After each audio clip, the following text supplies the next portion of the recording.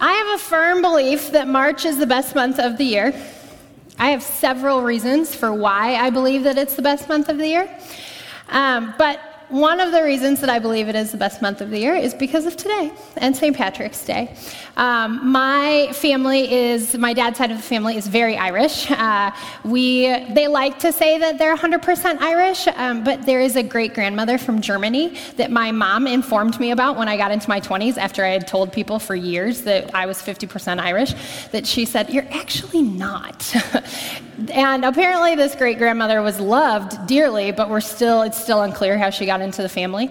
On my family's trip to Ireland a couple years ago, we went from the eastern part of the country to the western part of the country, and we had left this little town in the middle called Kilkenny, which is a beautiful, beautiful town. And we were driving, and we finally entered County Tipperary, which is kind of in the south central part of Ireland, and that is where the Gleesons are from. And so the minute that we saw our first Gleeson sign, we had to jump out of the car and take a picture. And so this is my happy St. Patrick's Day to everybody. This is Gleeson Goldsmith in County Tipperary, Ireland. Gleeson, you'll notice, is spelled correctly. Unlike the road is spelled incorrectly according to my family. So happy St. Patrick's Day to all of you this morning as well. We are in this sermon series of the Sermon on the Mount, and a couple months ago, I was sitting right back there listening to Emily preach and talk about loving your enemies, and I found myself sitting in my seat just having a little bit more movement and getting a little bit more antsy. And as I've sat and listened to other sermons since then, I have also found myself being a little bit antsy in my chair. And I realized that antsiness is conviction. Because Jesus offers us this rich and meaty way to live as we talk through this sermon that he gives.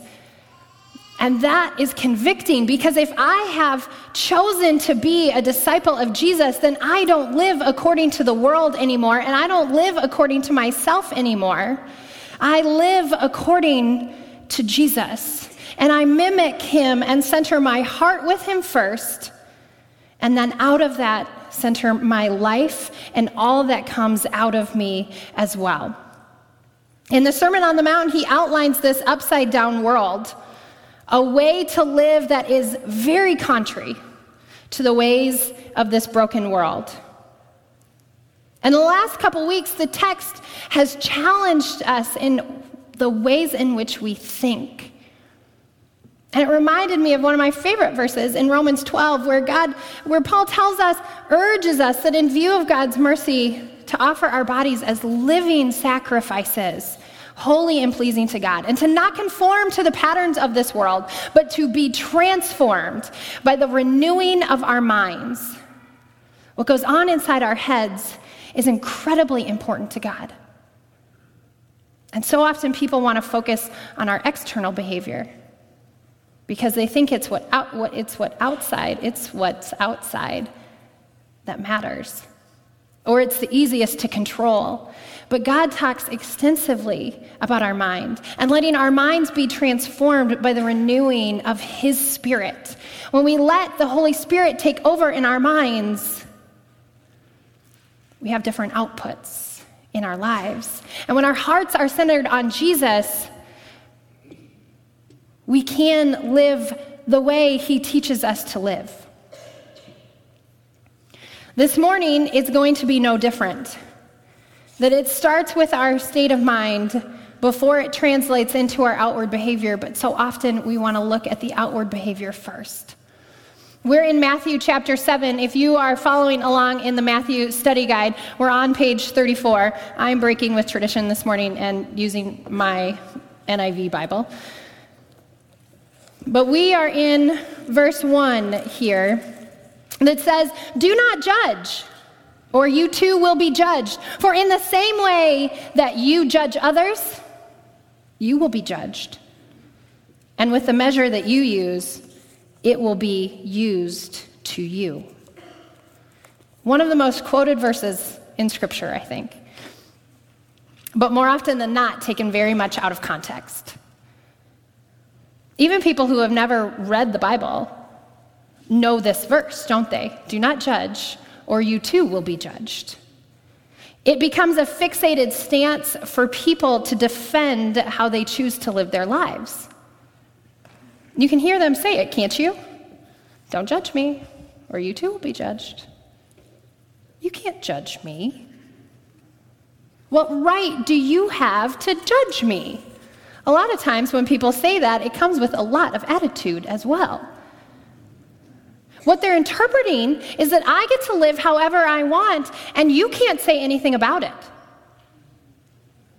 But that's not how this verse is meant to be used.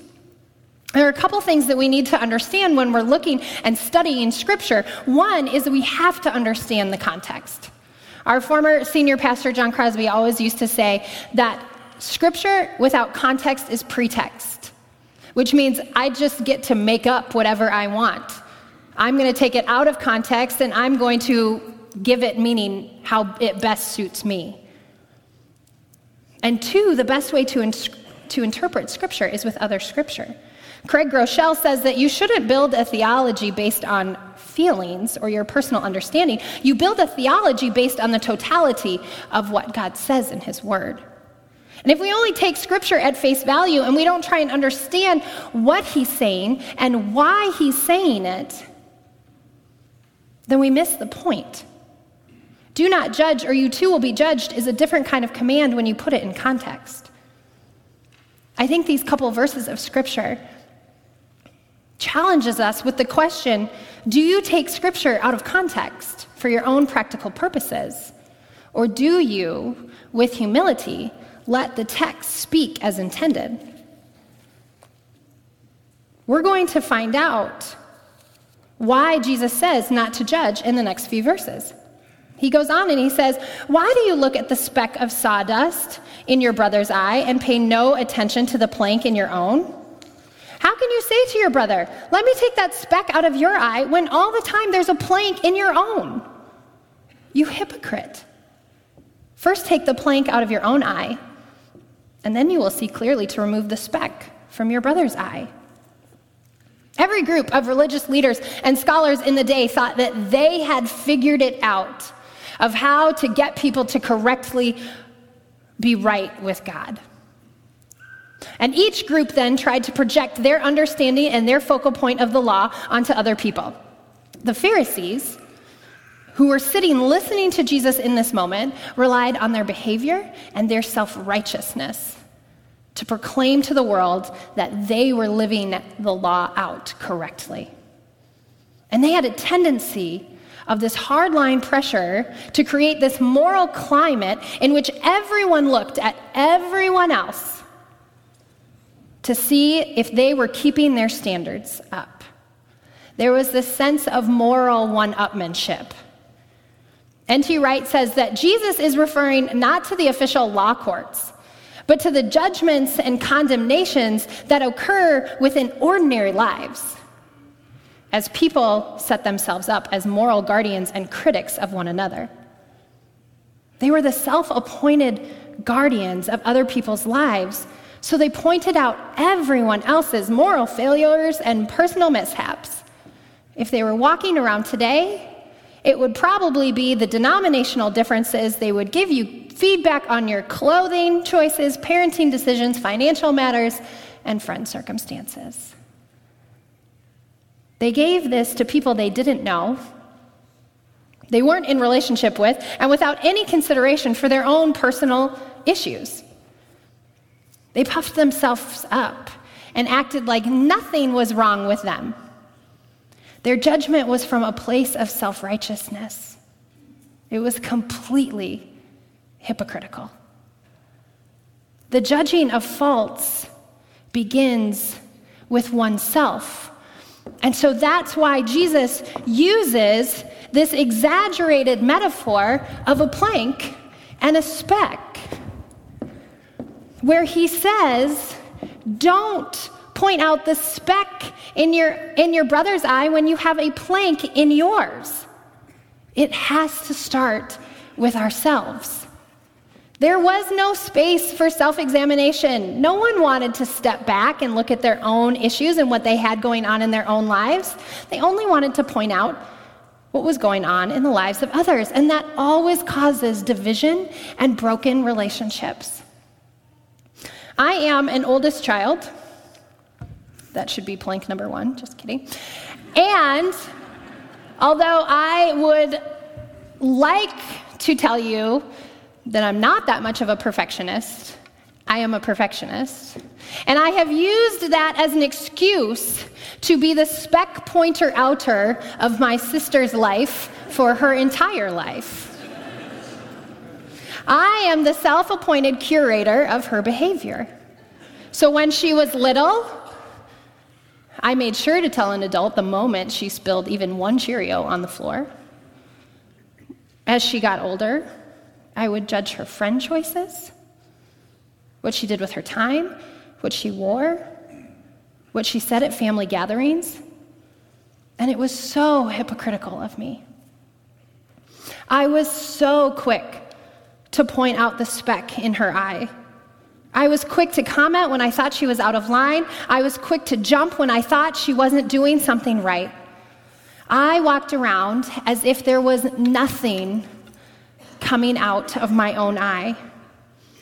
But when you try and get close to someone with a plank coming out of your own eye, what do you think happens? It can cause a lot of damage. I'm going to be careful setting this down. That's what happens when we condemn someone or judge them without looking at the plank in our own eye and try and deal with the speck in theirs. There's so much that can be at the root of judgment: self-righteousness, defensiveness, insecurity, ego. But when you break it down, all of those reasons lead back to a lack of trust in Jesus' work in my life, in the lives of those around me, and in the world. I judge people because they drive too slow, as if I am the perfect driver. That judgment comes from the plank of ego in my own life.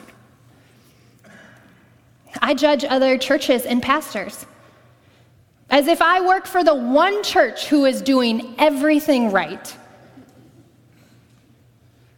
That plank is the plank of defensiveness and always wanting to be the best, which is a lack of humility. I have a lot of opinions about a lot of things, and those opinions are frequently spoken, and not always from the posture of empathy and understanding. Most of the time, they are born out of the plank of misunderstanding and insecurity. The posture of this type of judgment comes from this place of censorship and one-upmanship, and it is very hypocritical. And Jesus says that we should not judge from that posture. There must be self-reflection and self-examination in our lives when we are following Jesus. We need to lay our lives down before Him to be transformed in the renewing of our minds and our hearts. Where do you need to let Jesus work and move in your life? What is the plank in your own eye? Matthew 6, verse 6 says, "Do not give dogs what is sacred. Do not throw your pearls to pigs. If you do, they may trample them under their feet and then turn and tear them to pieces." Sometimes Jesus really makes us dig for meaning when He's talking. And so what do I do when that happens is I generally turn to someone who's smarter than me and ask their opinion on it. And scholars are divided in what this verse means and how it relates to the previous 5 verses. Some scholars don't believe that it relates at all. Dallas Willard thinks that these 2 verses are saying that we should not take what we think is valuable and give it to those who have no use for them. Pigs would think that if you are throwing something into their pig pen, you are throwing them food. And when they realize that pearls are not actually food, they become irritated and trample them. Willard goes on to say that we should be careful about throwing things to people that we think are of great value, our opinions, our judgments, when actually they are worthless to them. In our arrogance, we think we are giving valuable things to others, when in fact, we are not giving them what they need, and it does not fill their souls at all. When we approach people with judgments and opinions that they didn't ask for, we are, more often than not, devaluing them and tearing them down instead of building them up. When we judge others, we are assuming the posture of God instead of the posture of humans. And that is why this is so serious to Jesus. Scott McKnight comments that sometimes Bible readers read the story so often and are so familiar with it that they think they are in the story and they are God. What we need to learn is that entering into the story's perspective does not make us God and does not make us like God.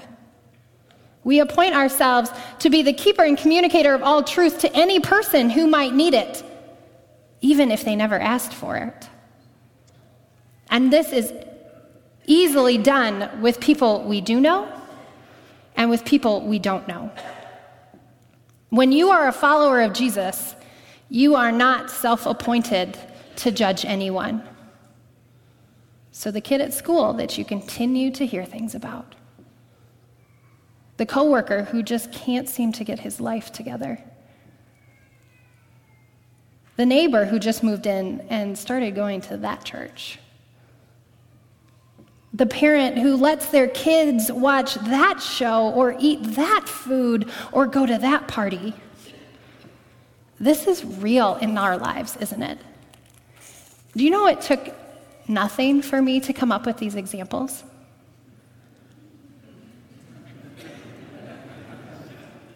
Because this is so pervasive in our lives. Not just to the Pharisees, but to the teachers, to the people who have sat in these pews since we built them, to the people who just walked in the door for the first time this morning. Jesus, he doesn't condemn us. He invites us to live another way. Who is the person or people that you frequently want to give your opinion or condemnation to because you think they're doing it wrong? Who is the group that you look at and shake your head? John Wesley said that the judging that Jesus condemns here is to think about another person in the way that is contrary to love. Be transformed by the renewing of your minds and let that flow into your actions. I do believe that this text still opens a door and leaves room for the question, so is there a place for judgment in the Christian life? And I believe the answer is yes. But it comes through relationship and humility and empathy and love. James, the brother of Jesus, implies in James chapter 2 that judgment of others must be done with mercy. And Galatians 6 says that if someone is caught in sin, you who are spiritual should restore them gently and to carry each other's burdens. God invites us to come alongside each other in our journeys with Christ. And when we do, there is room to lovingly and gently give people our opinions when they're covered in discernment and wisdom and humility. There are several people in my life who have every right to approach me if they see something that needs attention. And there are plenty of things that need attention. But they do it with a posture of love, knowing that they are not God in my life, believing the best about me in spite of my blind spots, and wanting me to fully live into who God has created me to be. In the same way, I have permission to speak into the lives of a few people as well. And in my role here at church, I am frequently asked by students to give them advice, and sometimes that advice comes with redirection for their lives because of some behavior they're engaging in or way they're treating someone else. But they know that when I tell them something of a corrective nature, it is because I want the absolute best for them. And I want them to experience Jesus to the fullest. Do not judge doesn't mean that we don't have standards for living when we're following Jesus. It's not licensed to live any way you want. The whole sermon series has outlined that when we choose to be a disciple of Jesus, we are called to live in a way different than the rest of the world. Do not judge means that you don't get to play God in the lives of other people. Judgment is so often a lack of awakeness to the lives of others, to our own brokenness, and to the work of Jesus in the world. Sometimes we need to be reminded that rarely do we ever have the full story with people. So it's time for us as Jesus followers to lay down judgment and to take up humility. When we take up humility, we are defined by a self-awareness and an others awareness that is shaped by a God awareness.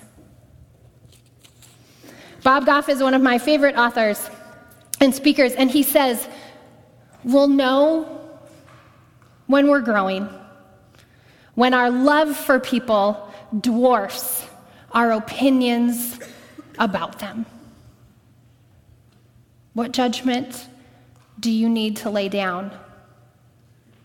And where in your life do you need to take up humility? Let's pray. Jesus, this is a hard topic. It's hard because it's so real. It's hard because there's not one of us who doesn't deal with this. Jesus, I pray that you would move in our hearts and our lives, that you would transform us, that, Father, that we would be so connected to you, that we would see people the way you see them, that we would see them with your eyes and your love.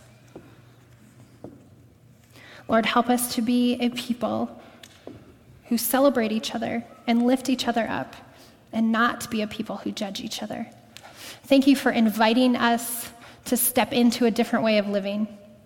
Thank you for not condemning us or shaming us. You are a great and powerful God. In your name we pray. Amen.